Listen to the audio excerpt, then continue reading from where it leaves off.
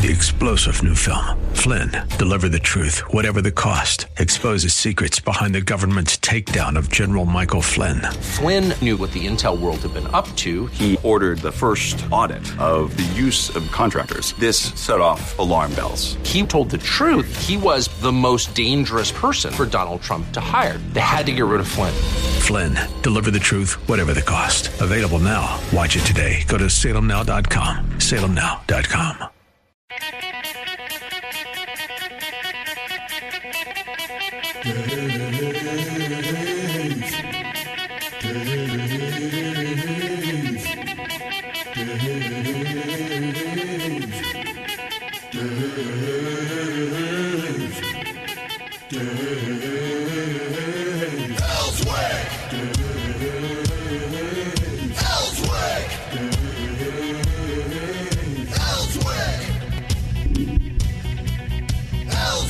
That's Monday. I can tell you that, man. It was hard to wake up this morning. But I'll tell you what, something else. I'm still happy about the Razorbacks and the big win yesterday. That was a big win yesterday. And talking about having a little luck on your side, the last second and a half, that kid broke away and had an easy layup. He did. And just kissed it off the glass too hard. Difference between winning and losing, what can I tell you? But congratulations to the Hogs. They're on their way to the Sweet 16. Woo! Gotta like that. Last time we were there, was that not just Nolan Richardson? That's back in the 90s, folks. The 90s, I tell you. So was the coach a good hire, or was he? Best they've done in a long time. Well, the football coach is a good hire. The basketball coach is a good hire. So, everybody should be pretty happy today. If you filled out your brackets, you're probably not so happy. It's been one of those tournaments. Big upsets all weekend long. Unbelievable. As long as the Razorbacks win. Can you believe Oral Roberts? They stank at the beginning of the year. Now they get hot, and they're just... Did they win, too? Yeah. Wow. They're rolling through. So they're into the Sweet 16. Right? Yeah. We're going to play Oral Roberts. We beat them earlier in the year, didn't we? I don't know. I think like a bad drum, it seems like to me. So we'll see what happens. And don't take them. Don't underestimate them. But I mean, what do you think? Texas Tech hit like 6 3-pointers in the second half? Yeah, I mean they were just they hit 3 in a row. Was it 3 or 4 in a row? Yeah. I mean, it was just like boom, boom, because Arkansas was up 10, and then all of a sudden they were up 1. Yeah. Hey, but that's all you need to win by. You just got to be leading. That's it. Yeah. When the clock says 0, if you're up 1 point, you won. And we were up. Don't matter how bad you played the last 2 minutes and 34 seconds. Man. I was second guessing Musselman. I really was at the end of the game because he started taking the air out of the ball. Yeah. Arkansas doesn't play good when they slow it down. They need to keep running. Yeah. Let them run. I thought they were getting out of their game. I'm looking at RD. RD's going, what are you guys talking about? I watch basketball when I have time. You didn't have time to watch them win yesterday? Oh, no. Well, that was a big game. I thought it was going to be tough, and it was. Oh, it was tough. I mean, Texas Tech is a very well-coached team. Yeah. They were nationally ranked. Oh, yeah.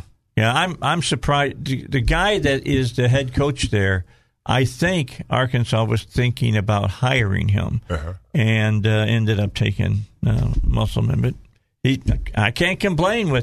Comes from Nevada and takes us to the Sweet 16. I think we got the shot at making the Elite 8 now. After that, it's anybody's guess. I'm just telling you, when you get into the 16, it's whoever's hot and whoever has a little bit of luck on their side. Yeah. I'll tell you what, it's a good thing Arkansas had that lead because they went cold. Yes, they did. Well, they slowed it down. They slowed it down. Don't slow it down. Yeah. They score good when they're moving that ball. Got out of their rhythm. They and have just at least a settling. 1 in 16 chance. Yeah, they do. Thanks for putting that in perspective, RD. Did you fill out a bracket, Iverson? No, I just don't watch much sports. And my brother-in-law, I had a funeral yesterday, and after service, and my brother-in-law had his phone after all the services were over, and I just looked at it on his phone with him. Oh, I thought maybe he was like doing from out sitting out in the crowd and giving you the score as the game was going on. during not that type of funeral. I can see that during the funeral. No, not that type. I can see that during the funeral. I tell you, 55. So I was like, yes. Oh no. I was like, I just want to know what the final score is, and I just start watching it a little bit. But it's like, man, all these guys aren't good. Man. I'm not going to say that basketball has gotten pretty boring to me. Pro basketball. Oh well, yeah, they travel and all kinds of stuff all the time. I just don't like it. I saw where LeBron got hurt. Did you hear something about that? I don't know anything about what's going on. LeBron, is he still playing? Yeah, he's still playing for L.A. All right. But L.A. won't be playing much longer if he's not out there on the court with him. I'll tell you that much. Yeah. He's an integral part, to say the least. Yeah. Oh, yeah. All right, so I want to play a piece of audio for you guys today. Yeah. We got the audio ready there, Heidi. Well, Heidi's talking to somebody on the telephone. Somebody's calling in. I'm hoping that Bob Ballinger will call in today. Yeah, really. I'm sitting here reading I've got a couple of bills that I want to talk about. That one that's deferred right now that I want to talk to him about. What is it? Senate Bill 59. 59, which basically is taking on the federal government with all of their push for gun control laws and saying, ain't going to play here in the state of Arkansas. It's not going to. Well, see, here's the key. We've got to get that stuff into the court system, and that's what the states are doing, and take it to the Supreme Court because, look, we've already determined that, everybody has the right to carry a firearm. We've already determined that cities can't overdo it. I mean, the Chicago decision did that, and so I think the stuff of saying that you can't have a, quote, assault weapon, whatever that is, isn't going to fly. Just not going to Well, we need people like him to pass these bills and give people confidence that know that their state legislature has their back. Well, yeah.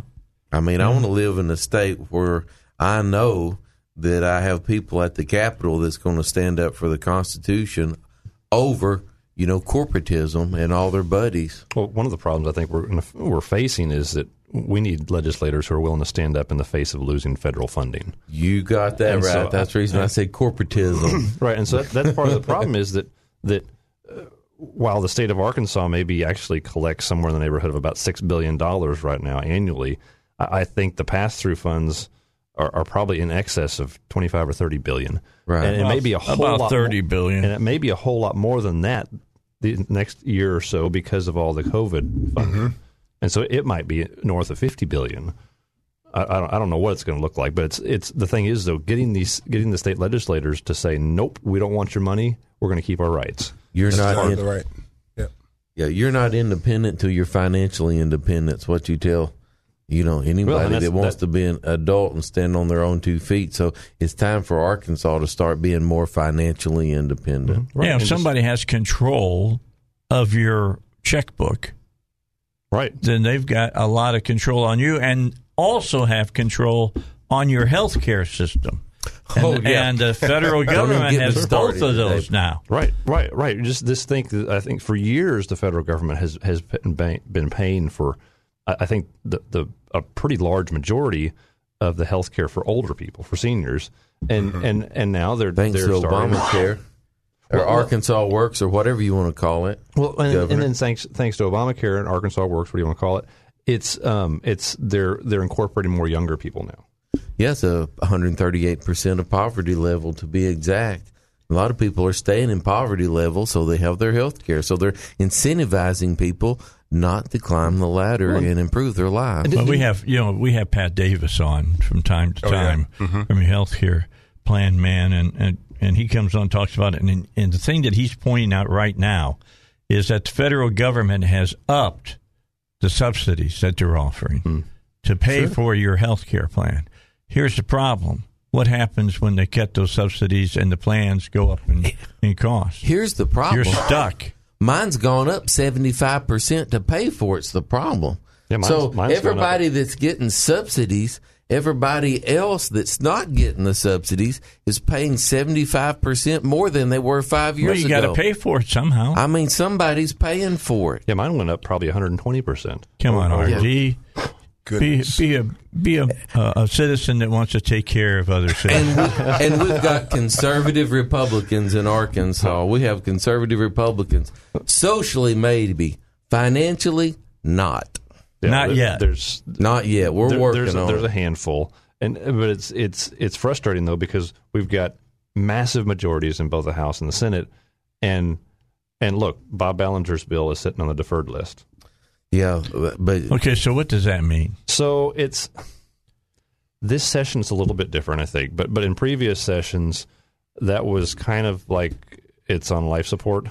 Okay, it's put off. We're not quite in the cadaver stage, but kind of getting close. I sent him a text and asked if he'd join us at 7:05 today. But this session's a little bit different because of the way things are working with the legislative process with COVID protocols and stuff, and so it may not be quite as dead as it would have been on a regular basis. Is this like deferring it to committee?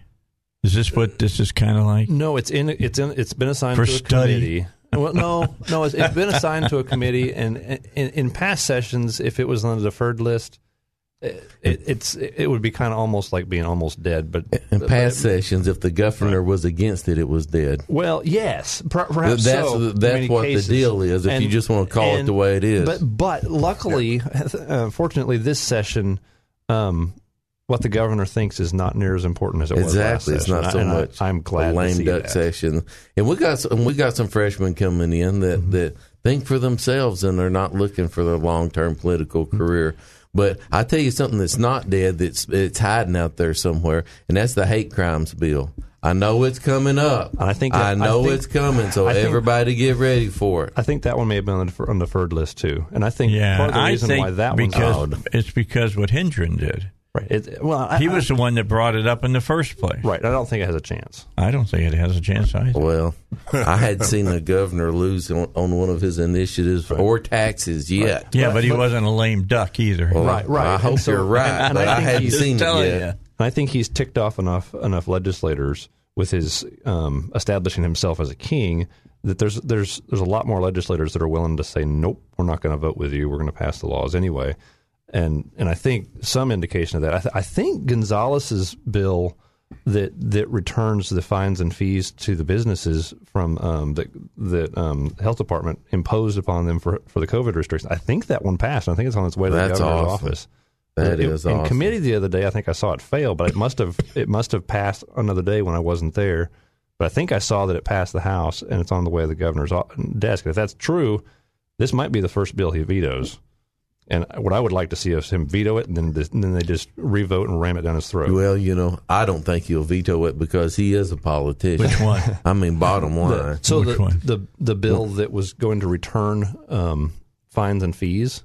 Oh yeah, I think it passed. I think he's going to just let it turn into law. That he would won't probably sign be it. a little more politically savvy for him. But all right, let's take a break. We got a break. Then we're going to come back and talk some more. Remember when President Biden said nobody making under $400,000 a year would have to pay any increase in taxes? Is that going to be one of those? Do you remember him saying that? If you don't remember him saying it, wait till we come back, all right? You'll remember after we come back here on the Dave Elswick Show. All right, let's continue on. Remember when President Biden said no one making under $400,000 would see their taxes change? You don't remember that? Well, let me help you remember that. I guarantee you, give you my word as a Biden. I guarantee you. My word as a Biden. I promise you. You have my word. I give you my word as a Biden. Nobody, no one, none of you making less than $400,000. Anyone making less than $400,000 a year, who makes less than $400,000 a year. Who makes less than $400,000 a year. Making less than $400,000. Anyone making under $400,000 a year. Will not see a penny in taxes raised. We'll pay a penny more. We'll pay a penny more in tax. We'll have 1 penny in taxes raised. We won't pay a penny more in taxes. You're not going to pay a penny more in taxes. You're not going to pay a penny more in taxes. I guarantee you. It's a guarantee. That's a guarantee, a promise. It's a guarantee. Wow. You like that? You like that? Goodness. On Wednesday, the president's spokesperson clarified that. Oh, clarified, huh? She said $400,000 applied to families, not individuals. Huh. So individuals who make $200,000 are going to be affected if they're married to someone who earns that same amount, for example. Wow. Good lie. There you go. It's going to affect the divorce rate. Good liars essential. You just heard him. So, I give it as a Biden. So he's swearing on his own name now? Yes, that's what he's doing. He's such a good name. Usually you say on your mother's grave or something like that. He says on my name, basically. Wow. So he includes everybody. Well, but I think you might want to hear that. She said the same thing. Can't let her go. No, I could have to play that back. Some of these billboards, aren't they saying you can get a divorce for like what, $500 or something like that? If it's not contested. If it's not contested, if you both want to, right? If you both want before for tax advantages. Hey, I know a lot of people do that. A lot of people do that. I've had people work for me before.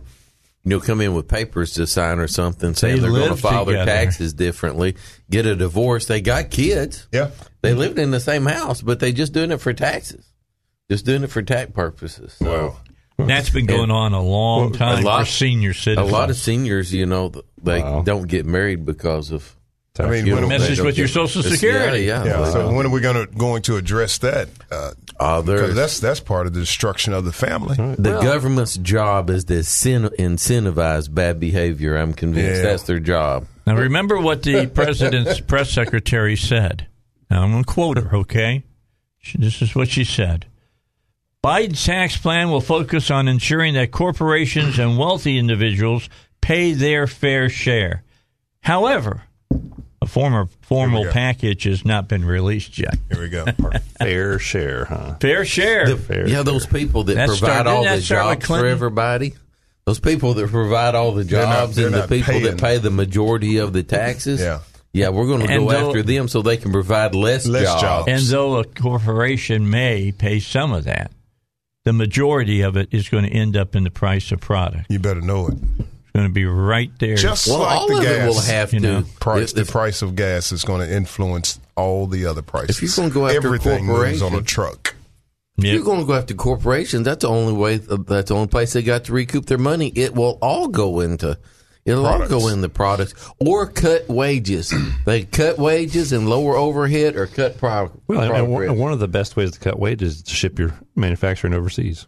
Oh yeah, and so the more regulations, just as we were bringing them back, right? The more regulations you put on, and the more taxes you put on, the more sense it makes to have stuff made overseas. Just go to Detroit if you don't believe it, right? And I think it was. And understand something. It doesn't have to be China that they go to. Right. No, there's a lot of third world nations that would be more than happy to see us bring our, companies down there. I mean, Guatemala would love it. El Salvador would love it down in Central America. Sure. Give their people the jobs. And it's not. They don't want to work. And put the factories right on the border. How about that? Right. And sometimes it's not just the money. Sometimes it's the fact that when it's to start one of these factories over in America, it takes so much time jumping through all the red tape. I think civil engineers. I think it was Whitney Davis who was working for Texas Instruments. Environmental reports. I think she was pointing out one time that their company, one of their contractors, was going to open up a chip manufacturing facility. I think.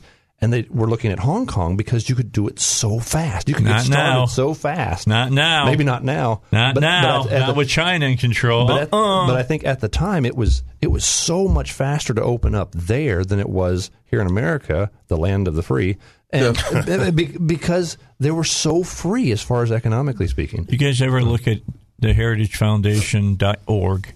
And look at their freedom index. Economic liberty index. We've gone from the top 3. I think that we're in the 40s now. Oh, wow. In the 40s? Wow. If you want to open a business, you need to go to Washington County in Arkansas and open a business if you want to open a business. Because all those left-wing nut jobs that graduate from the college down there, they get put on the county planning board. Oh. And then they are on the city board. And they like golf courses and hotels. Tax what they like. Funded and tax subsidized. Yeah, but you go up there and try to open a business if you want an education. Oh, for an education. If you want an education. Not for being successful. Yeah, exactly right. So you better be Walmart if you're going to open a business up there with all the rules and regulations they have. Wow. Man. All right. So here's what we're looking at right now. Sherry Akavas, Director of Economics Policy at the Bipartisan Policy Center, said new taxes on the wealthy could help pay for infrastructure and other priorities. Buying votes. I doubt it. I'm doubting it. Anyway, but whether Biden can stick to the $400,000 campaign promise remains to be seen. She says he did draw a pretty clear line. Did that sound like pretty clear, or did that sound like it was an optic yellow? So you can see it really good. On his name as a Biden.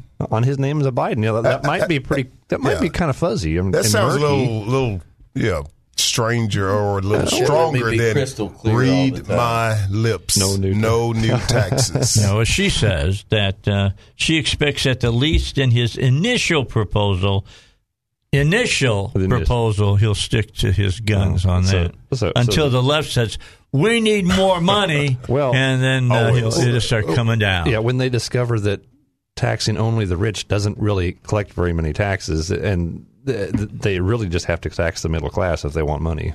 Socialism is on steroids. Basically, it's what they're saying is socialism is expensive. I hope that you heard my interview with Joel Johnson Friday. It was really good. It was excellent. Talking from PI Roofing. He was talking about when he was working with my nonprofit, how they would help put roofs on people's homes that they couldn't afford it. And or they'd have to give up their medicine or food or whatever. And he did a lot of great work with us. He's an outstanding individual. Well, he said he wanted to keep that going. So he needs other people to join with him. They're still doing it. They're trying to do one a month right now.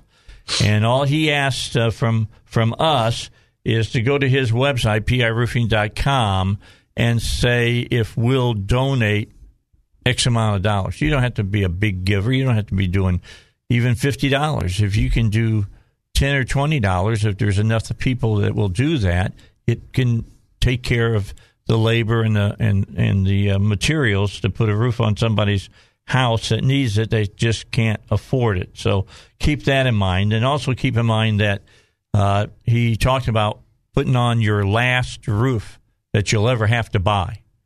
And what he means by that is the people who make the shingles and things now have lifetime guarantees on their shingles. Really? Lifetime guarantees. So once he puts them on, if something goes wrong, you call him, he calls the shingle maker.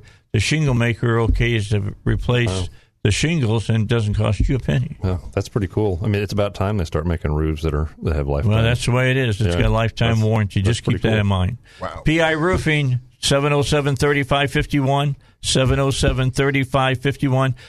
You know, who better to do, work with than somebody who cares for his community and takes care of people in his community and does a tremendously professional job. He does the regular roofs. He does flat roofs. He says if your flat roof leaks, everybody says, yeah, it leaks. Well, it shouldn't leak, he says, and I'll fix it so it doesn't leak. 707-3551 or visit him online, piroofing.com. Joel Johnson, great guy. I'm going to have him back on here in a couple of weeks to talk about severe weather because there's a bad thing. It's not the weather that'll kill you. It's the people who come from out of state and tell you, look, you don't have to be paying that deductible. I'll absorb that and I'll fix your roof. Then they get halfway done and then they leave and go back to where they came from and you can't find them. Wow. Yeah. And it has happened. I've had it happen. Well, have you had it happen to you? So that I'm just saying that's stuff that can happen to you. All right, let's talk local. Something that this show does a lot of. And there's a lot of bills that are out there that we're going to have to pay attention to. I'm hoping that we'll hear from State Senator Bob Ballinger in the 7 o'clock hour, 7:05, if hopefully. He's got a piece of gun legislation out there, and he's got a piece of legislation that's really interesting, talking about, governmental workers. I'm looking here. I got to bring it up on my unionizing. Yeah, that's Senate Bill 341, and I want to talk to him about that and what all of that means. Bans collective bargaining for public employees. Does not make sense to me that the people that we pay with our tax money can tell the local authority that they're working with, let's say the road department, and they say, well, we'll do it, but you got to pay us this much. Well, and they band together and conspire to all quit on the same day or all stop working on the same day to basically. Can you say teachers doing that? Teachers do that too. Sure, and I think that should be against the law. Well, I think it's one of those things that maybe should be an automatic dismissal if you ever join a club of that nature. And I think that private employers should have the exact same right to do the same thing, and as well as landlords and anybody else should have the right to say, you know what, I'm not going to do business with you if you're going to conspire to do this sort of thing. Unions have been going down over the years because with a lot of the stuff out there. What's the governmental group that takes care of safety supposedly? OSHA. All right, with OSHA out there supposedly. And things of that nature. Not really necessary to have unions. A lot of the stuff that unions fought for in the beginning was safety on the job and things of that nature and healthcare rights and stuff like that. It's one thing to do that with a privately owned company. It's totally different publicly. And the greatest growth in unions has been in the public sector, and it started under Kennedy, who allowed it. It should be like the Army. If you're working for the city or county, it should be like the Army. You should be a level 1, level 2, level 3, level 4, and there should be a pay scale for it. Because you're somebody's cousin, or you're somebody's uncle, or you're somebody's nephew, they can pay you anything they want to pay you in most counties and cities, and there's not a pay scale. I got a pay scale passed in Lone Oak County, and it says if you want to make more money, instead of talking to Uncle Joe, you have to go to college and get approved to move up to a different job, and it limited what every job paid. So imagine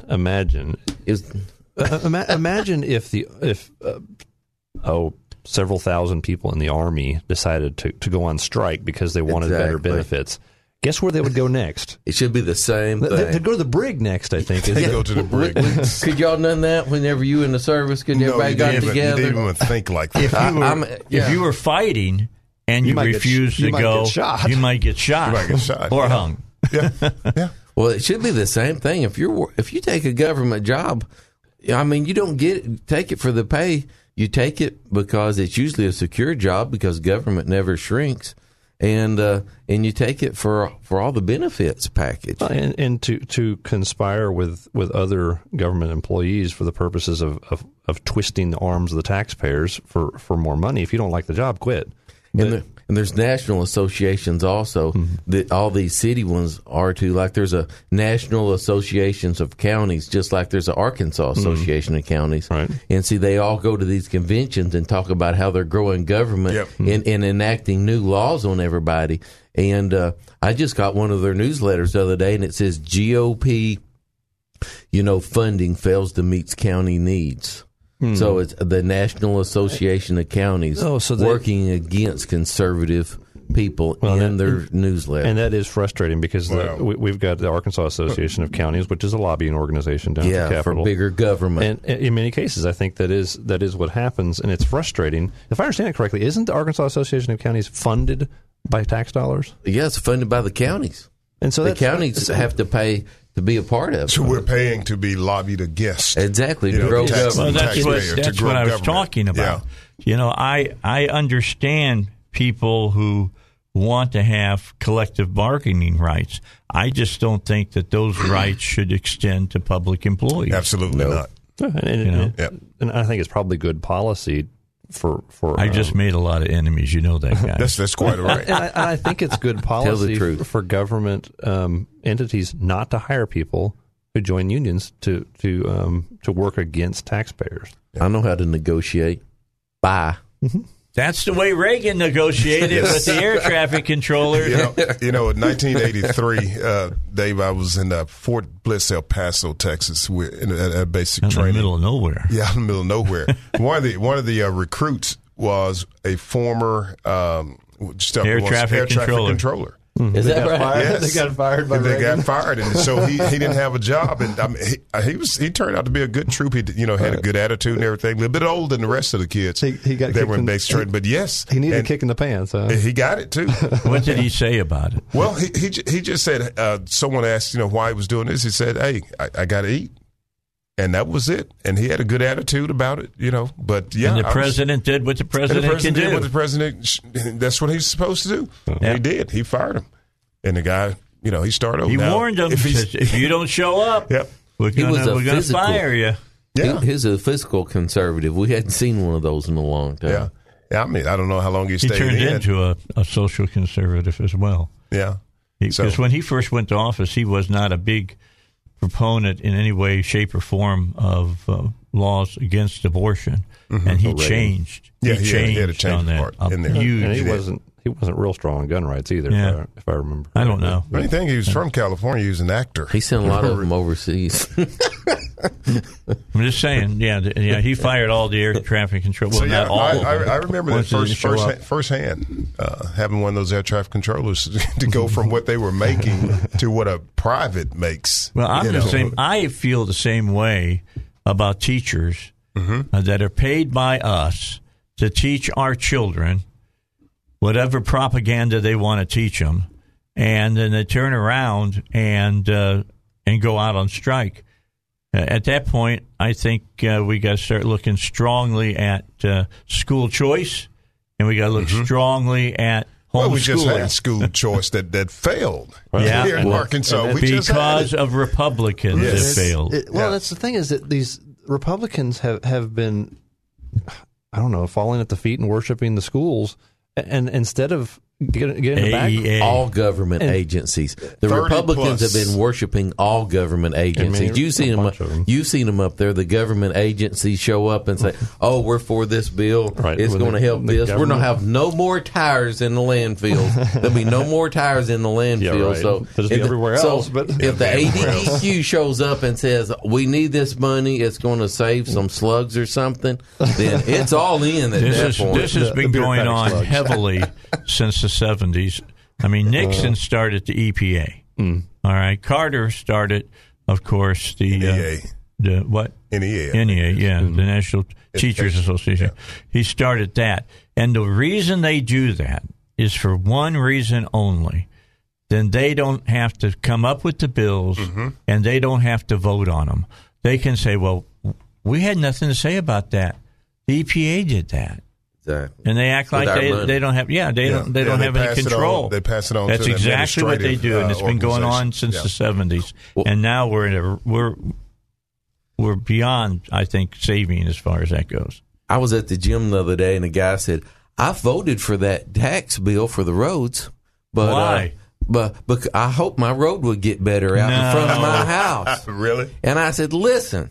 You can't even call your representative or senator now because they get the money in the Constitution and nobody has any say about it." That's correct. That's what needs to be changed. Absolutely. They say you got to take the politics out of it. Politics are still there. Always. The people that are part of that commission are all political folks. Political appointees. The people from their areas come and bow down before them and kiss their ring and tell them what they need done, and maybe, just maybe, they'll listen to you. And these guys don't even have term limits, do they? No, nope. They're bubureaucras. And nope. so the legislators have term limits. They usually get to die and they get voted in. Yeah. And they're former state employees that know how to work the system. All right, we got to get a break in. I need to tell everybody about St. Clarity residential cleaning. Easter's coming up. I bet you if you talk to your significant other if she's the one who does a lot of the house cleaning, she'd appreciate, that $150 coupon from St. Clarity's residential cleaning. So have somebody in and deep clean the house before the whole family shows up for Easter Sunday on the 4th of April. That's 2 weeks away. It's a week away from Sunday. That's how long you got. And you need to get it now so that you can talk to the people there at St. Clarity and get things set up. Because to say that we've had a good, amount of people take advantage of this is an understatement. So they want you to know that they put more certificates up for you, and we want you to know you can get 50% off. Instead of paying $300 for 2,500 square foot, only $150. Now, if you got a really small house, 1,500 square feet, then it's only $100. But that 151 is the most popular right now. If you'll call 404-6560, 404-6560, we've got more of those, and you can buy one right now. That's for St. Clarity Residential Cleaning. All right, back with you. We got 8 minutes left here in this hour. I have not heard back from Bob Ballinger. I'll keep you, posted on that, but we're hoping that he'll call in and talk about that gun bill and talk about the whole deal dealing with banning collective bargaining for public employees. That's SB 341. I can try to text him here, see if he'll answer me. SB 350. Don't expect it to pass. I'm just telling you. I don't know if it will or it won't, but I have my doubts. SB 354, Fairness in Women's Sports Act, is on the House agenda today. So hopefully that will pass. And if you're a biological boy claiming to be a girl, you will not be able to be on the girls' track team or vice versa. And the person who will make that call will be the physician who does, checks you out, makes sure that you're healthy enough to play, does your physical, and he'll have to mark if you're a biological boy or a biological girl on the card or whatever. Never in my wildest imaginings did I ever think that we'd have to have somebody mark a card to say what is a boy and what is a girl. But anyway, it is what it is, and the folks up there on the Capitol trying to deal with it. SB 85, ultrasound right to know and see, is on the docket today. That means that an abortion doctor must do an ultrasound and show it to the woman. Awesome. So that they can see that there's a real live baby in there and that it looks like a baby. It looks like a baby. Yeah. It looks like you. So that's going to happen.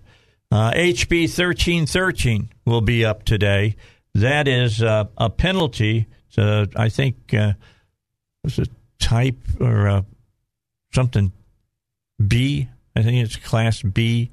I don't know if it's felony or misdemeanor, but this is a penalty for defacing capital, the governor's mansion, etc., on statues. If they do more than $2,500, like rioting and stuff like damage on grounds and objects, you can be charged now with a felony. Great. If they pass it. SB 341 is the banning of collective bargaining for public employees. Is that also we've already talked about about one of Bob that. Ballinger's bills? Another one of Ballinger's bill. See, another one's a couple more that are going out there. Let me get these up real quick for you. People send them to me as a text, and then I got to blow them up so I can read them. Senate Bill 479, I kind of would like to have somebody explain this to me a little bit. The title of it is to provide relief for restaurants, to allow restaurants to expand outdoor dining, to delay the payment of restaurant sales taxes, to cap the fees that a third-party delivery service may charge, and to declare an emergency. So that's interesting. That's like Senator Clark Tucker. Yes, it is. That's who it's from. I'm going to look it up here. I've got it. I'll bring it to you during the top of the hour. We'll talk more about it next hour. I printed it off for us. Bill there. Yeah, it kind of sounds good, but I don't know how good. Yeah, sticky. Well, the part that I think is sticky is that cap the fees at a third-party delivery service. That seems a may charge out of line. You may text him, see if I can get him to call. Yeah, sure. Go ahead. And if you don't want to pay the delivery fee, just say call another one. Yeah, we got Senate Bill 548. Johnson does that one to amend the law to allow for consistency in operations of a volunteer fire department in an incorporated town or a city of the second class. What else we got here? I'm looking at one. That's interesting.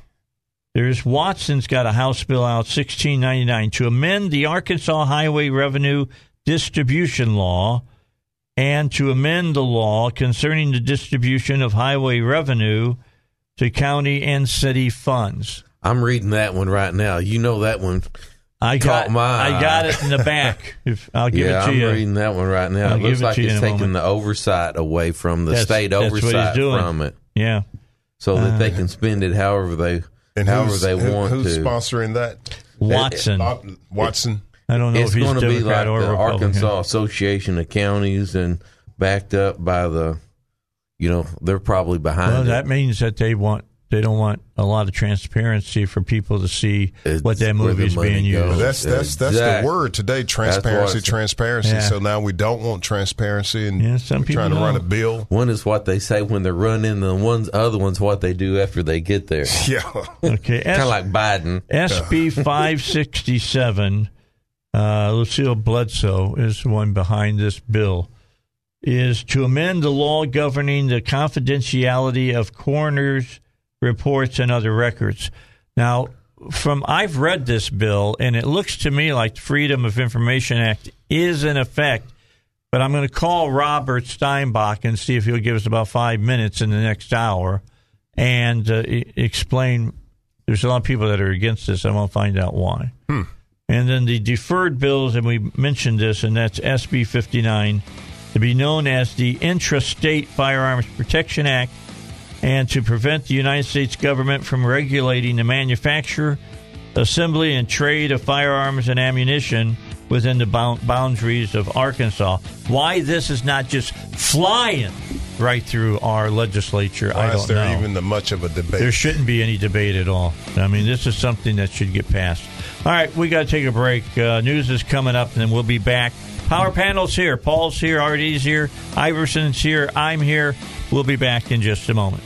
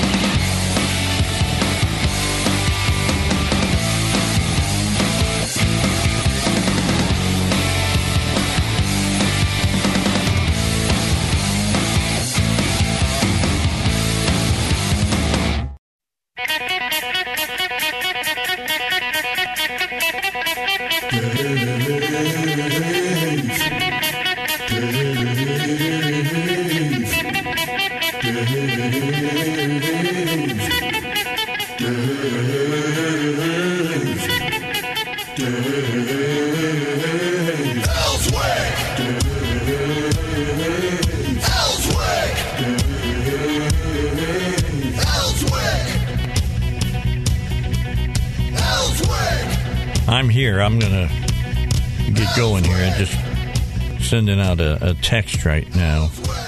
So I'm looking at this, folks. Yeah, go ahead. Looking at this bill by Bob Ballinger about the collective bargaining, and so there's two different aspects of it that seem to be rather profound as far as the way the bill is written. So it's a public employer shall not recognize a labor union or other public employee association as a bargaining agent of public employees. Public employer shall not collectively bargain or enter into any collective bargaining contract with a labor union or other public employee association or its agents. And then here's the other teeth to it. What I want to know is on that, and this is why I asked Bob to come on. Mm-hmm. How does that work out? Like when you're doing things like building roads, and you're supposed to have X amount of union labor working on the roads. It can't just be, So I don't think it prohibits them from using union labor. They're just not allowed to engage in collective bargaining. And so they can. I think you could hire union labor, but they just couldn't. They just couldn't engage in the union bargaining. It's kind of dodging the question, is what Bob's doing, because collective bargaining is how they determine how much you're going to pay them. That may be. I don't know. And maybe that's part of the thing is that they can't use that as a bargaining tool anymore. Yeah, we'll see. And so then the other side of this is that a public employee who violates subsection A of this, basically when they quit, shall be terminated by the public employer, and they can't be hired back for 12 months. So how will this affect the public unions for the teachers? I don't know. How does that affect? Like the Pulaski County Teachers Union, how is that going to affect them when they decided they weren't going to come back to school, even though the governor and the school board decided they're going to open the schools again? Well, it should in the same way that it would. I think it applies because it's part of it includes public school district, school, or office of Department of Public School District in Arkansas, and so I think it applies to public school teachers too. So let's hope that Bob gives us a call. I really want to talk to him about it. It looks like a pretty big deal if he can get this one passed. I'm just saying the chances of that being passed are slim. I think you're probably right. But like you said, they're better now than they have been in the past years. They're getting better every year that we add conservatives you're probably to the state legislature. You're probably right. It's pretty cool that we've got a legislator who's actually got the nerve to even file a bill. Good choice of words. Yeah. Nerves. The cojones. We're seeing these bills. We elected Republicans. Now we're looking for conservative ones. Yeah. And we have some elected. And we've got some pretty good guys down there. Bob Ballinger, he's a friend of mine. I appreciate him. And Richard Womack's another guy. I think Womack's good. He's just really pretty cool. Alan Clark's good. I appreciate Kim Hammer's good. Yeah. I mean, we can name a lot of good. Robin Lundstrom. They've just been Julie outnumbered. Mayberry. I'm trying to think out there in Perryville. You can't forget Josh Miller. Josh Miller. You got to remember Josh Miller. Mary Bentley. I mean, these are good conservatives that are out so there. We've got a few out there, but Johnson. But it's not enough. Maumelle. It's not enough to actually get really hardcore legislation passed that we need to restore justice. Essentially, what we're trying to do. One of the things we could take a play out of the other side's book, and that is you just got to keep running it. I think that's year true. After year, you just got to keep pushing, and sometimes be willing to run smaller bills, take smaller bites. Sometimes take smaller bites, incremental. And so that's one of the things that sometimes conservatives. Yeah, you can't be a one and done. I mean, if it's I like those Hail Mary passes. Well, that's fine, but you got another game to play. But come up with a better strategy the next time. But let's actually do some stuff that'll actually get the ball down the field, if you will. And so I'm okay with the big bills, but I like the small ones are okay too. Let's just make progress. As I say, in politics, the West Coast offense is usually the best offense. Make the socialists raise their head out of the hole. People says, well, I won't run that bill. Then you kind of isolate myself, and nobody will vote for anything to make me look bad because it won't pass and it'll get voted down. But like you're saying, you need to go ahead and run the conservative bills, make them vote socialist and anti-small government, and identify who is who. And learn to make your case with a smile on your face. Yeah. And also, your constituents are the ones that put you in office. Right. So, it doesn't matter, it doesn't matter if other people vote against it, but you talk to your constituents and say, hey, this is what we're running. It does matter. I'm running here because I know that this is what you want.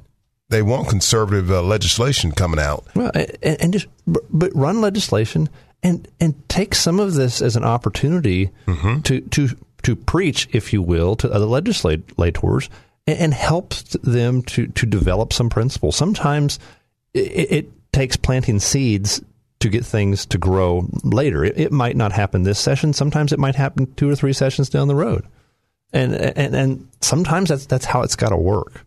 Yeah. Okay, so I'm watching the phone and it's ringing, so it may be some of the people that we call.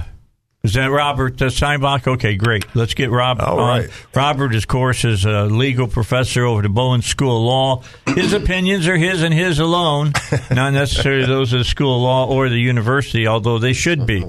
I kind of changed up the disclaimer that I do for Robert because I put on that ending of it. So, Robert, the piece of legislation that Bledsoe, State Senator Bledsoe, and State Senator Hammer have out, wanting to change information dealing with the coroner's report. What do you see the problem as in that piece of legislation? Dave, that SB 567 is written by the Arkansas Association of Counties. Let's be clear. This bill is a train wreck hitting a station wagon full of nuns, towing a school bus full of orphans. Okay. This thing has no place, and what I've discovered in this process is that the Association of Counties is the enemy of transparency. Amen. Is the enemy of good government, and they are now on my radar because they have made clear that they are the swamp. They are what's wrong with politics in Arkansas. They want to literally turn on its head the Arkansas Freedom of Information Act, which says you're entitled to look at public records unless there's something that needs to be carved out, like some sort of private information for employees, that kind of thing. But otherwise, it's all government documents. It's all belongs to the people, and everybody gets to look at it. And they want to say, Robert, you can't handle the truth. Yeah. You can't handle it. Right. And so obviously I'm being facetious. You need me on this wall. You want me on this wall as the coroner hiding information from you. The irony is I was involved with the issue of the coroners refusing to turn over records under existing law. When the paper called me, say half a year ago, doing an investigation on COVID super spreader events, and said to me, these coroners in various locations, now seemingly in cahoots with the Arkansas Counties Association, were saying things that didn't make any sense, said the newspaper. And they asked me, Rob, are we right? And I said, 100% you're right. And so the coroners have decided to double down through their paid mouthpieces in the Arkansas Counties Association to try to shut down all transparency through coroners' reports. Remember, by the way, these people are dead. Coroner reports are for dead people. There is only a limited level of privacy one would even consider in that context. And they want to shut it all down. I even got wind, by the way, folks, that when the newspaper said, well, we don't think this is a good idea and we're going to oppose your bill, the Arkansas Association of Counties is going around trying to strong-arm people saying, well, if you don't like this one, we're going to dump another half dozen on you. Here's my response. Bring it on, baby, because Rob Steinbeck is watching, and he's coming on the Dave Elswick Show, and he's calling you out. All right. Robert, I just wanted to have you on for a few minutes. We're going to pick this up on Friday, all right? God bless. Thank you very much. Robert Steinbach here on the Dave Elswick Show. You think he's right on the dose of espresso? He gives you all of the pertinent points. He's right on the mark with Arkansas Association of Counties. They big government lobbyists that hate transparency. And I tell you what, that bill about the funding of county and city roads and striking the transparency on that one that we were looking at, that looks like it's got Arkansas Association of Counties written all over it. All right, so I'm going to send out another text to Bob Ballinger and see if I can get his attention. I'm like the little kid whose daddy is leaving to go to work and he's jumping up and down the window waving his arm, just wants dad to honk the horn or whatever. So we'll see if Bob will join us to talk about a couple of pieces of legislation as well. When interest rates are low, that's the best time that you have to sell your home. That's an incredible time to do it. For instance, I have a VA loan on my house, and it's at 3.2%. That's really good interest rate. So if a guy is getting ready to come in here because he's PCSing into Little Rock in the Air Force, and he's looking for a house, and I got it up for sale, I got a good chance of selling it. Now, I got a better chance of selling it if I got somebody like Dustin Turner handling all the marketing for me, making sure that he tells me how to, set up the house and things of that nature so that it can be sold and sold quickly. Or if I don't want to go through all of that hassle, I can just turn to Dustin Turner and let him write me a check, and give me the money for it. Then I don't have to stage the house. I don't have to leave my house on Saturday and Sunday while there's an open house, and it's just the realtor in my home with how many people want to tramp through it and look at it and make statements like, man, I don't like this color. Well, paint it differently when you buy it, man. I mean, it's no big deal. Anyway, Dustin Turner will help you get through all of that, make it happen for you. He's the guy to turn to. He's the guy that I would use right now if I was selling my home right now. Don't call me. I'm not selling my home right now, all right? It's coming up within the next 18 months. Okay, I'll just let you know. So I'll be selling because I'm going to downsize. But Dustin can take care of you with the home team brokered by eXp Realty. Call him, 501-952-2969. That's 501-952-2969. Use the realtor I would use, Dustin Turner. Go to HomeTeamSoldIt.com. All right, back. Dave Elswick Show right here at 101.1 FM. The Answer in the studio, Paul Calvert. R.D. Hopper, Iverson Jackson. Power Panel is here today, and we're talking about a lot of things that are going on in the state legislature today. We've been running a lot of bills past you, things for you to consider. That's what Robert Steinbach was talking about with, SB 567, which deals with undertakers or the coroners. Okay, yeah. The coroners and, your right to know what's in a coroner's report, things of that nature, in the media and people like that. Now, you're looking, RD, at a sovereignty legislation. What is that? Do you have the number and stuff? Yes, this is, let me pull it up. Was it 1435? Yes, Senate Bill 1435. It was referring to the 10th Amendment and is trying to highlight what the federal government's powers are under the U.S. Constitution and what the federal government's powers are not under the U.S. Constitution. Who's the sponsor? Brent Smith. Oh, great. And then Gary Stubblefield's the Senate. And Stubblefield's over in the Senate. Okay. Yeah. So what does this piece of legislation want to do? It wants to stand up for the states' rights under the overbearing arm of the federal government, from what I can read of it so far. Yeah, we've been really fighting this battle hard since the 90s with Clinton, with all of the unfunded mandates that he and the Congress at that time were putting out.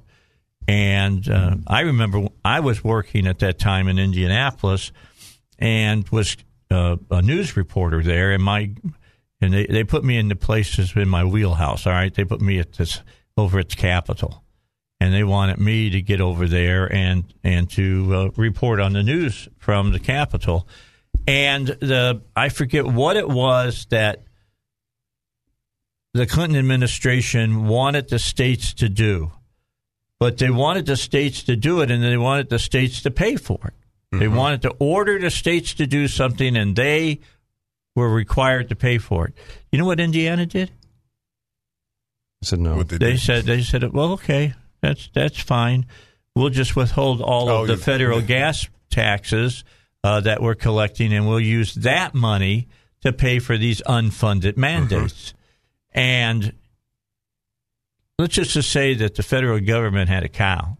Okay, I mean, they threatened, they huffed, and they puffed, but the little pig's house didn't blow down, okay? And they ended up saying, okay, don't worry about it. You don't have to pay for it, and just send us our money. So this bill, I'm looking at here. What I'm saying is you got to stand against against Goliath sometimes. You do. You got the D yet? I don't. All right, it's specifically, if you go down to Section D, it's getting specifically down to... they're prohibited from enforcing the National Firearms Act and the Gun Control Act 1968 and any tax, levy, fee, or stamp imposed on firearms, firearm accessories, or ammunition not common to all other goods and services that could have a chilling effect on the purchase or ownership of those items by law-abiding citizens. And so it makes it actually an offense. Is it a what kind of offense is it? Is it like a felony or misdemeanor? It's not a felony, I don't think, but it's they can be fined up to $500 for the first offense. I think $1,000 for the second offense, and it's not less than $500 nor more than $1,000, and an officer can lose his law enforcement license. It specifically says that if the federal government tries to regulate in any of these things that they do not have over, that they're overstepping their bounds. Right. So essentially, what it is, I think it's an anti-commandeering law is what it is. And so the anti-commandeering doctrine is one that says a state has no obligation to help the federal government enforce federal laws. Now, they can't get in the way necessarily, but they don't have to help them. And so when the federal government comes along and says, well, you got to enforce our laws against, say, marijuana, the state government has no duty to help the federal government enforce their laws against marijuana. The state might want to and they might choose to, but they're not required by any federal law to help the federal government enforce their laws against marijuana, or maybe it's some sort of medical law that the federal government. You know what that sounds passes. Like. You remember the Fugitive Slave Act? Mm-hmm. Yeah, right. That's an example. It said force states to help hunt down right. And right. I think return. I think that slaves. was one of the first precedent-setting cases. Yes. Was the Fugitive Slave Act, and we know what that led to. And that's the thing is that states do not have an obligation to help the federal government, even if it might be a good law. And what that would do, what the Fugitive Slave Act, of course, did, it would make criminals out of everybody in this room. If we refuse to help, we would automatically become a criminal without committing any act. It was, it was a crime not to act. Right, and I think they were probably requiring the government officials there to help. And the fact is, the anti-commandeering doctrine says that government officials or state government officials do not have to help federal officials to enforce federal law. So that would protect the county sheriffs. They're saying we're not going to enforce these gun laws. We're not going to do it. Right. So that would give protection to our county sheriffs, which that's who we're looking for. I'm not looking for somebody in Washington, D.C. to protect me. I'm looking for my sheriff. It appears that this not only protects them, it prohibits them from helping to enforce some of these Second Amendment infringements, essentially. Absolutely. It also brings up here that they shall not dictate what form of armed citizens may have to protect their families and land also. So cool. You can have a doggone military-style weapon if you want. It may look like a big old military weapon. What's a military-style weapon? Yeah, whatever. They look at a gun catalog and figure it out. When the British were coming to kill Americans, what was a military-style weapon? A squirrel rifle. Squirrel gun, not rifle. Right. A musket. Right. No, it was anything they could get their hands on, but specifically it was squirrel guns and cannons and whatever else it took to beat off the British. That's tyrants. why Concord happened, is that we were going to take those weapons away from the colonists. And those were cannons, weren't they? Yeah. There was a lot of 12-gauge shotguns in trench warfare. There probably was. A lot of 12-gauge shotguns, I guarantee you. And guerrilla warfare. And close quarters. All right. Got to take a break. Got Rush coming up, and I don't dare step on Rush. All right, people want to hear what Rush has to say, so we're going to give him that ability, something he recorded in the past. All right, back with you on the Dave Elswick Show. Don't forget about David Lucas has a brochure out called The Ultimate Retirement Planning Checklist. You need to get yourself a copy of this because it could save you a lot of money. You're already hearing the president talking about changing the tax bills that are out there and how much they're going to charge you in taxes. Well, you put your money in to your 401k, not paying any taxes on it. And you have it's co-owned. It's owned. Your 401 is owned by you, and it's owned by the government. So let's say they keep raising taxes, and they get up to being 38-40%. Right now it's 25%. Lowest it's been 40 years. Let's say it gets up to 40%. That means that when you start taking your money out of your 401k, the first 40% is going to go to the federal and state government. Now, you think about if it gets up where it's even higher than that, and half of what you saved, you're saving for the government. Not for you and your family, but for the government. You need to find out all about this in the Ultimate Retirement Planning Checklist. Call 501-222-3315. Talk to David Lucas about this, or just go on their website, davidlucasfinancial.com. Place to go. Check that all out here to help you, save yourself some money. I'll tell you what, it was 25%. I took my money out here just the other day because I knew that things are gonna keep jumping up, and I took my money out of my 401k. The first money that went out, and it was like $20,000, I think, and 25% of it went to the federal government and the state government. 20% to the feds, and then the whole thing as far as going to state. The state got 5%.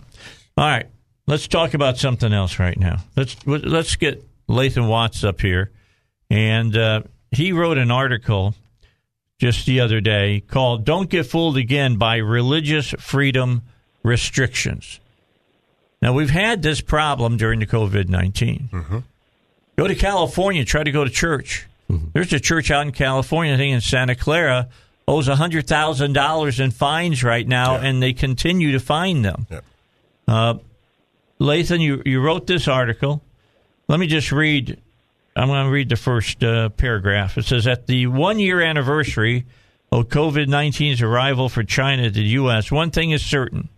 The threat of government infringement on religious liberty under the guise of public health is here to stay.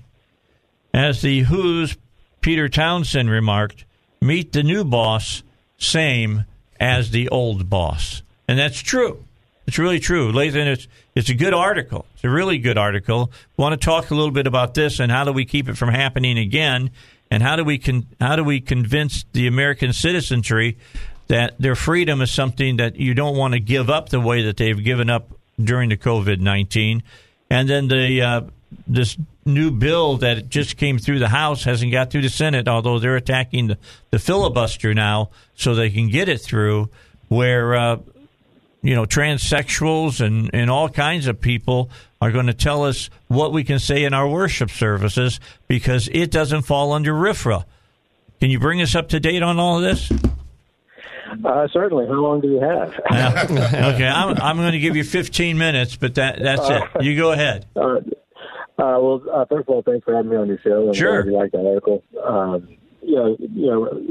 Wrote it as we came up on the 1-year anniversary, just sort of looking back as to it was going to be 2 weeks to slow the spread, and then here we are a year later, and you still got things like people in New York threatening involuntary quarantine for people, and just like the piece says, it's sort of like the immoral words of Pete Townsend: meet the new boss, same as the old boss. And so the question for people of faith out there is, what are you supposed to do when government puts you in a position of having to choose between obeying the government and obeying God? And this country was founded on the premise that no citizen should ever be put in that position. That's why the very first right protected in the Bill of Rights is religious freedom. And firstliberty.org, you can learn a lot about a lot of our cases that have gone on during the pandemic, where we defended people of all faiths all over the country, and their right to gather, to worship, to live according to their faith. It is I'm afraid, a threat that's not going anywhere. But the good news is we're winning these cases. And so far, we've not lost a case during the pandemic on that issue. But I think the real issue is, once someone in government or in any position really gets a taste of power, they rarely give it up voluntarily. And so, hopefully we're coming, towards the end of this pandemic and this crisis, but what is the next crisis? What is the next thing that the government can deem an emergency and then try to restrict your liberties because of it? Okay, let me hold you up just a second. President Biden just a few days ago said COVID-19 may go away, but there's multitude of other viruses in the world that we may have to revisit what we've just gone through.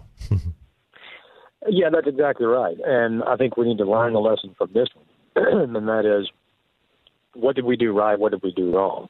A lot of places where you had, whether it was mayors or county judges or governors acting on, frankly, poorly crafted emergency powers, statutes and ordinances, doing things, completely shutting down churches and houses of faith. But then when they start to reopen, they deem casinos and liquor stores and marijuana dispensaries as essential. But the First Amendment right to to live according to your faith was not essential according to some government officials, and that's where we had to go to court and frankly correct that. And so, going forward, I think we need to take that approach from the very beginning of whatever the next urgent emergency or crisis should be, and that is, yes, government has an interest in protecting public health. Nobody disputes that, and people of faith across the country were willing to take reasonable measures to protect themselves and people they care about. But what is the purpose of government? The founders made it very clear that the purpose of government is to protect the God-given rights of the people. That's correct. And the very first one of the First Amendment is religious liberty. And if we're talking about public health, since when is mental, emotional, and spiritual health not a part of health? And we've seen the impacts on the population mentally and emotionally and spiritually. There's a reason lots of bad things are on the rise because we are made to gather together as human beings and as people of faith to participate in corporate worship. Yeah, I mean, all we got to do is look at California. Newsom hates the church. There's no doubt about it. His administration has been attacking the church for years, and this gave him the mallet that he had, or he wanted to be able to beat him over the head with it. I mean, John MacArthur is a perfect example. They kept meeting, and so what happened? They took away a lease that they had on a large parking lot, so that his people had no place to park. That's exactly right. I went out to California last year and actually went to MacArthur's church and went through Saturday morning worship services to see what was going on. And you're exactly right. They tried to take his parking lot. They're trying to do all sorts of things. And it's, I think when some people in government feel like their job is to be a hammer, the whole world looks like a nail. Yeah. And that's not the case. That's good. That's really good. Lastly, let me bring up this whole thing about the law that well, it's not a law yet, the act that the House just passed dealing with sexuality, making it and putting it into civil rights law and things of that nature, and that it does not fall under RFRA. That is a huge point that everybody's missing right now. Lathan, explain what literally this will do. It seems to me the government can start telling you what to preach or what not to preach. That's a possibility for sure. I mean, the Equality Act at its core guts the Religious Freedom Restoration Act, and I think it's written that way, frankly, so that people in Congress don't have to take a vote to actually repeal the Religious Freedom Restoration Act, because that would likely be a very unpopular vote. And it places sexual orientation, gender identity, a whole host of things in what's called the protected class under civil rights law and federal law. But it does not provide for any sort of accommodation for people of faith, of any faith, that have sincerely held religious beliefs on these issues.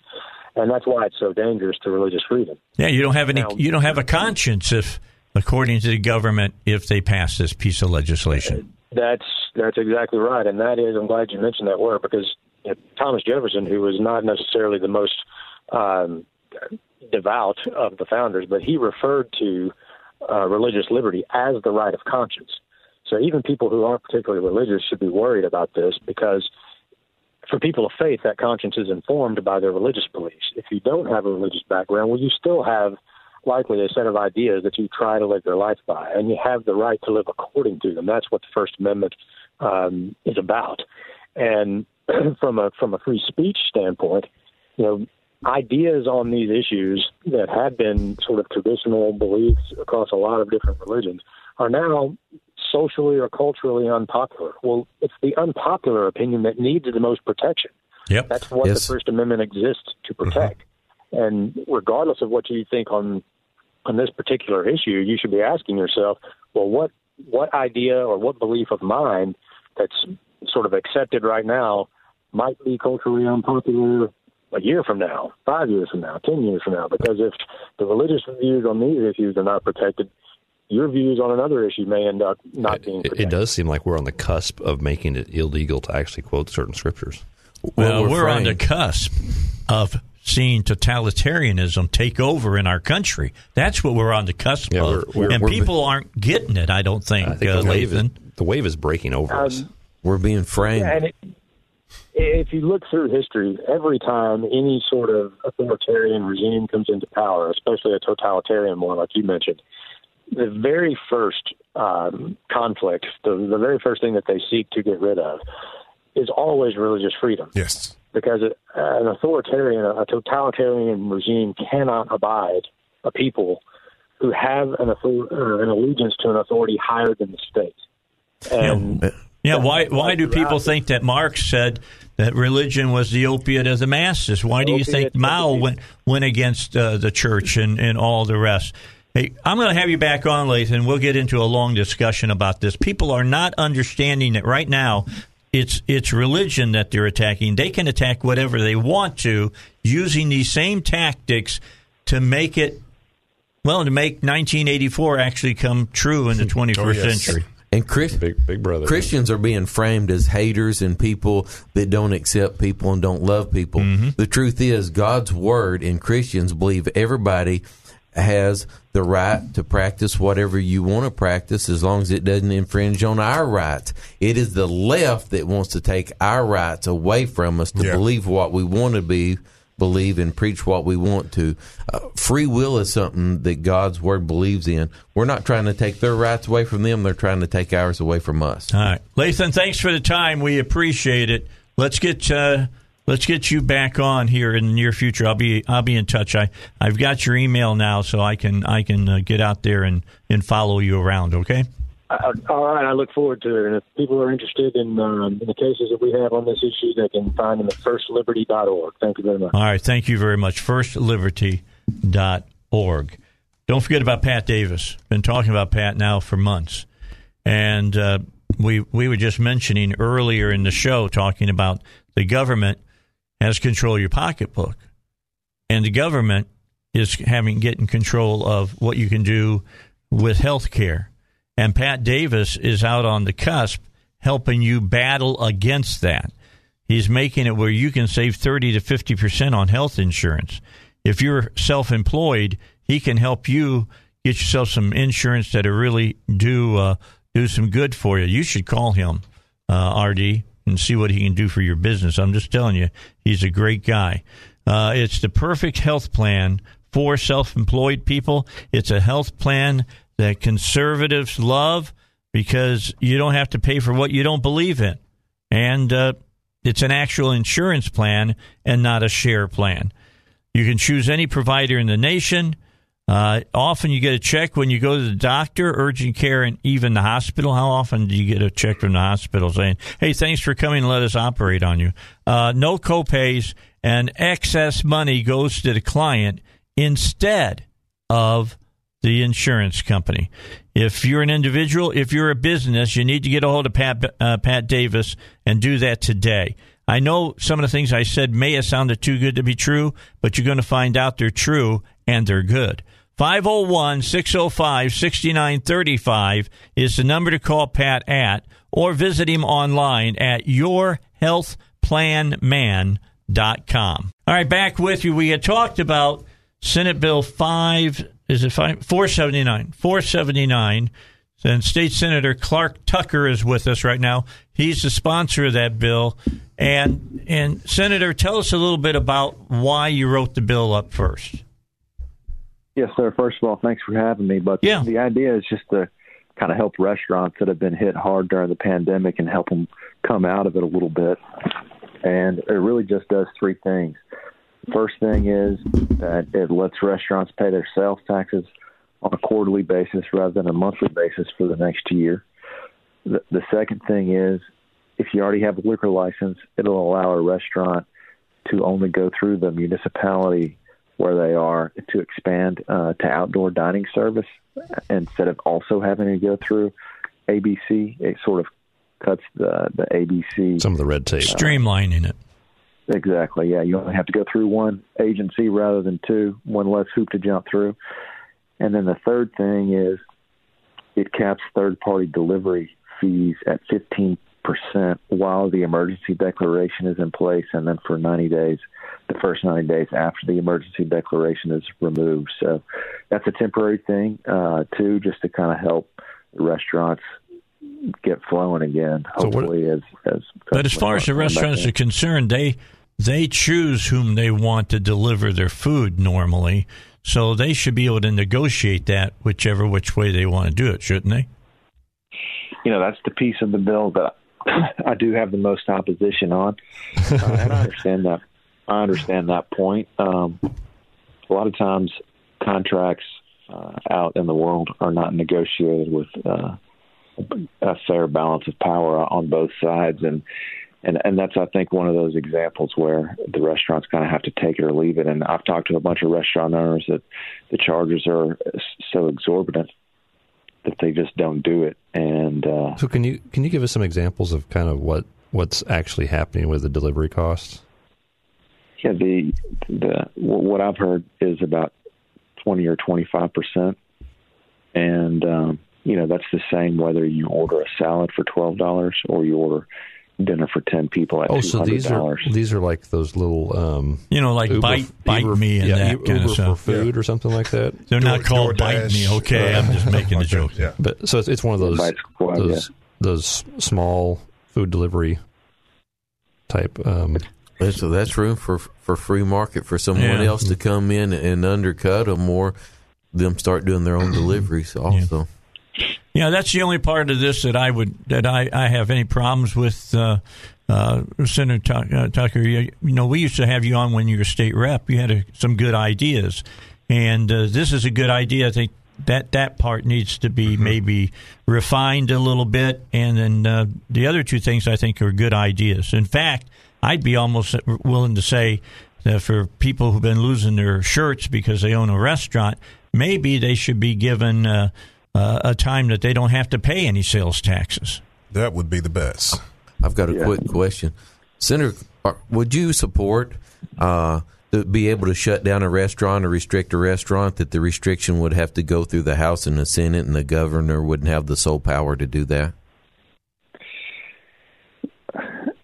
Probably not. It depends on the circumstances, but if it's an emergency public health situation and the legislature's not in session, and that may be changing, my guess is that one of the constitutional amendments that's going to be referred out of the legislature this time is that we can convene ourselves moving forward. But if the legislature is not in session, then the governor really has to be able to act quickly on a public health emergency. Or the governor could say, I'm going to convene you guys to come in and make these decisions with me. With the technology that we have today, I think that's possible to correct that, so I hope it does. Thank you.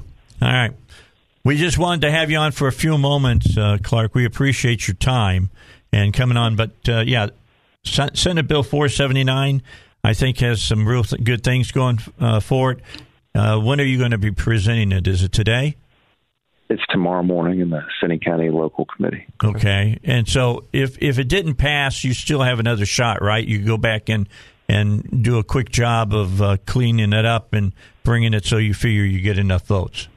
That's right. Yes, all right. Well, good luck on that. One more question. Quickly, so Paul. If it didn't pass, could you bring it back and maybe separate it out into separate bills dealing with the sales tax and then the expansion for outdoor dining? I could do that. Yep. Cool. That would be one way to approach it. Yeah. Yep. Just got to see what the committee says to you. I understand that. We appreciate your time. Thanks so much, Senator. You have a great day. Thanks for having me, and thanks for the feedback on the bill. Sure. Senator Clark Tucker, right here on the Dave Elswick Show. Less taxes. He's a Democrat. For you people who say I never have Democrats on, I got Democrats on. It's just not very often. Just saying. All right, Iverson, thanks for coming in. RD, thank you. Paul, thank you. Yes, sir, tomorrow, thank you. Elizabeth and the Bible guys. Man, I got a great question yesterday for the Bible guys. It says, if we're going to be held for even the smallest things that we have to say, does that not make it tough? That's what the question was, and it's going to be a great one for the Bible guys tomorrow here on the Dave Elswick Show. Don't forget, just send it to BibleGuys@SalemLR.com. I'll talk to you tomorrow, 6 a.m.